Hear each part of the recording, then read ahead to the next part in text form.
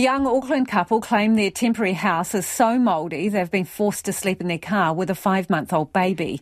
The 19-year-olds were in emergency housing in Papakura, and after their baby was born, they moved to a 2-bedroom transitional housing apartment in Mangere.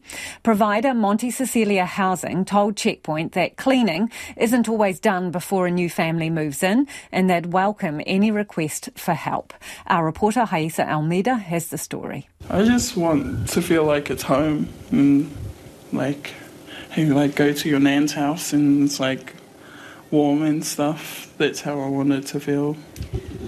Does this house feel like that to you?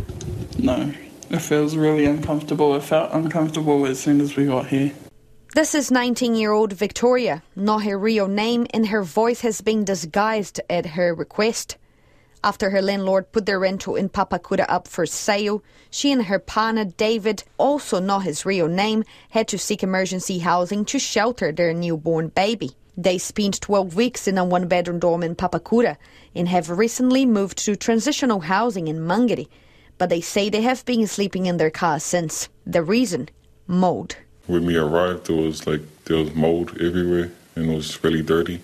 On the couches, the curtains, and in the washing machine. We've just been staying in our car because I reckon it's more safer than it is here.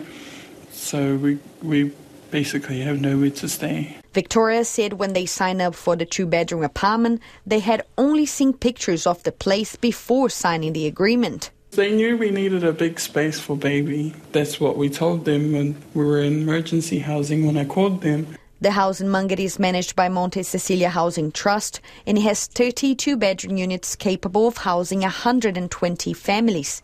David says he contacted the trust about the condition of the house to no avail, all the while worrying about their baby's health. Professor Caroline Halley from the University of Otago says mould poses a health risk. Indoor mould can be associated with asthma-like symptoms, and particularly in that younger age group, that sort of first 1,000 days of a child's life. If it's on a carpet, for example, if it's old and it hasn't been well cleaned, then the spores and the fragments of fungi that are there can actually break off and still be inhaled and still be an irritant.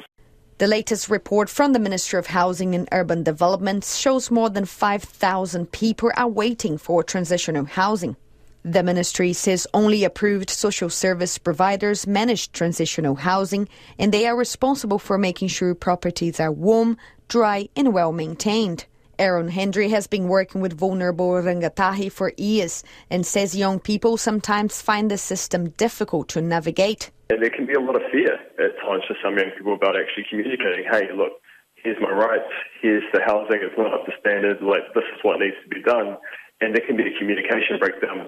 The Trust has apologised for the items in the unit that were not up to the usual standard when the tenants moved in. It says the delay was due to wanting to house the couple as soon as possible, and the Trust has already attended to most outstanding items.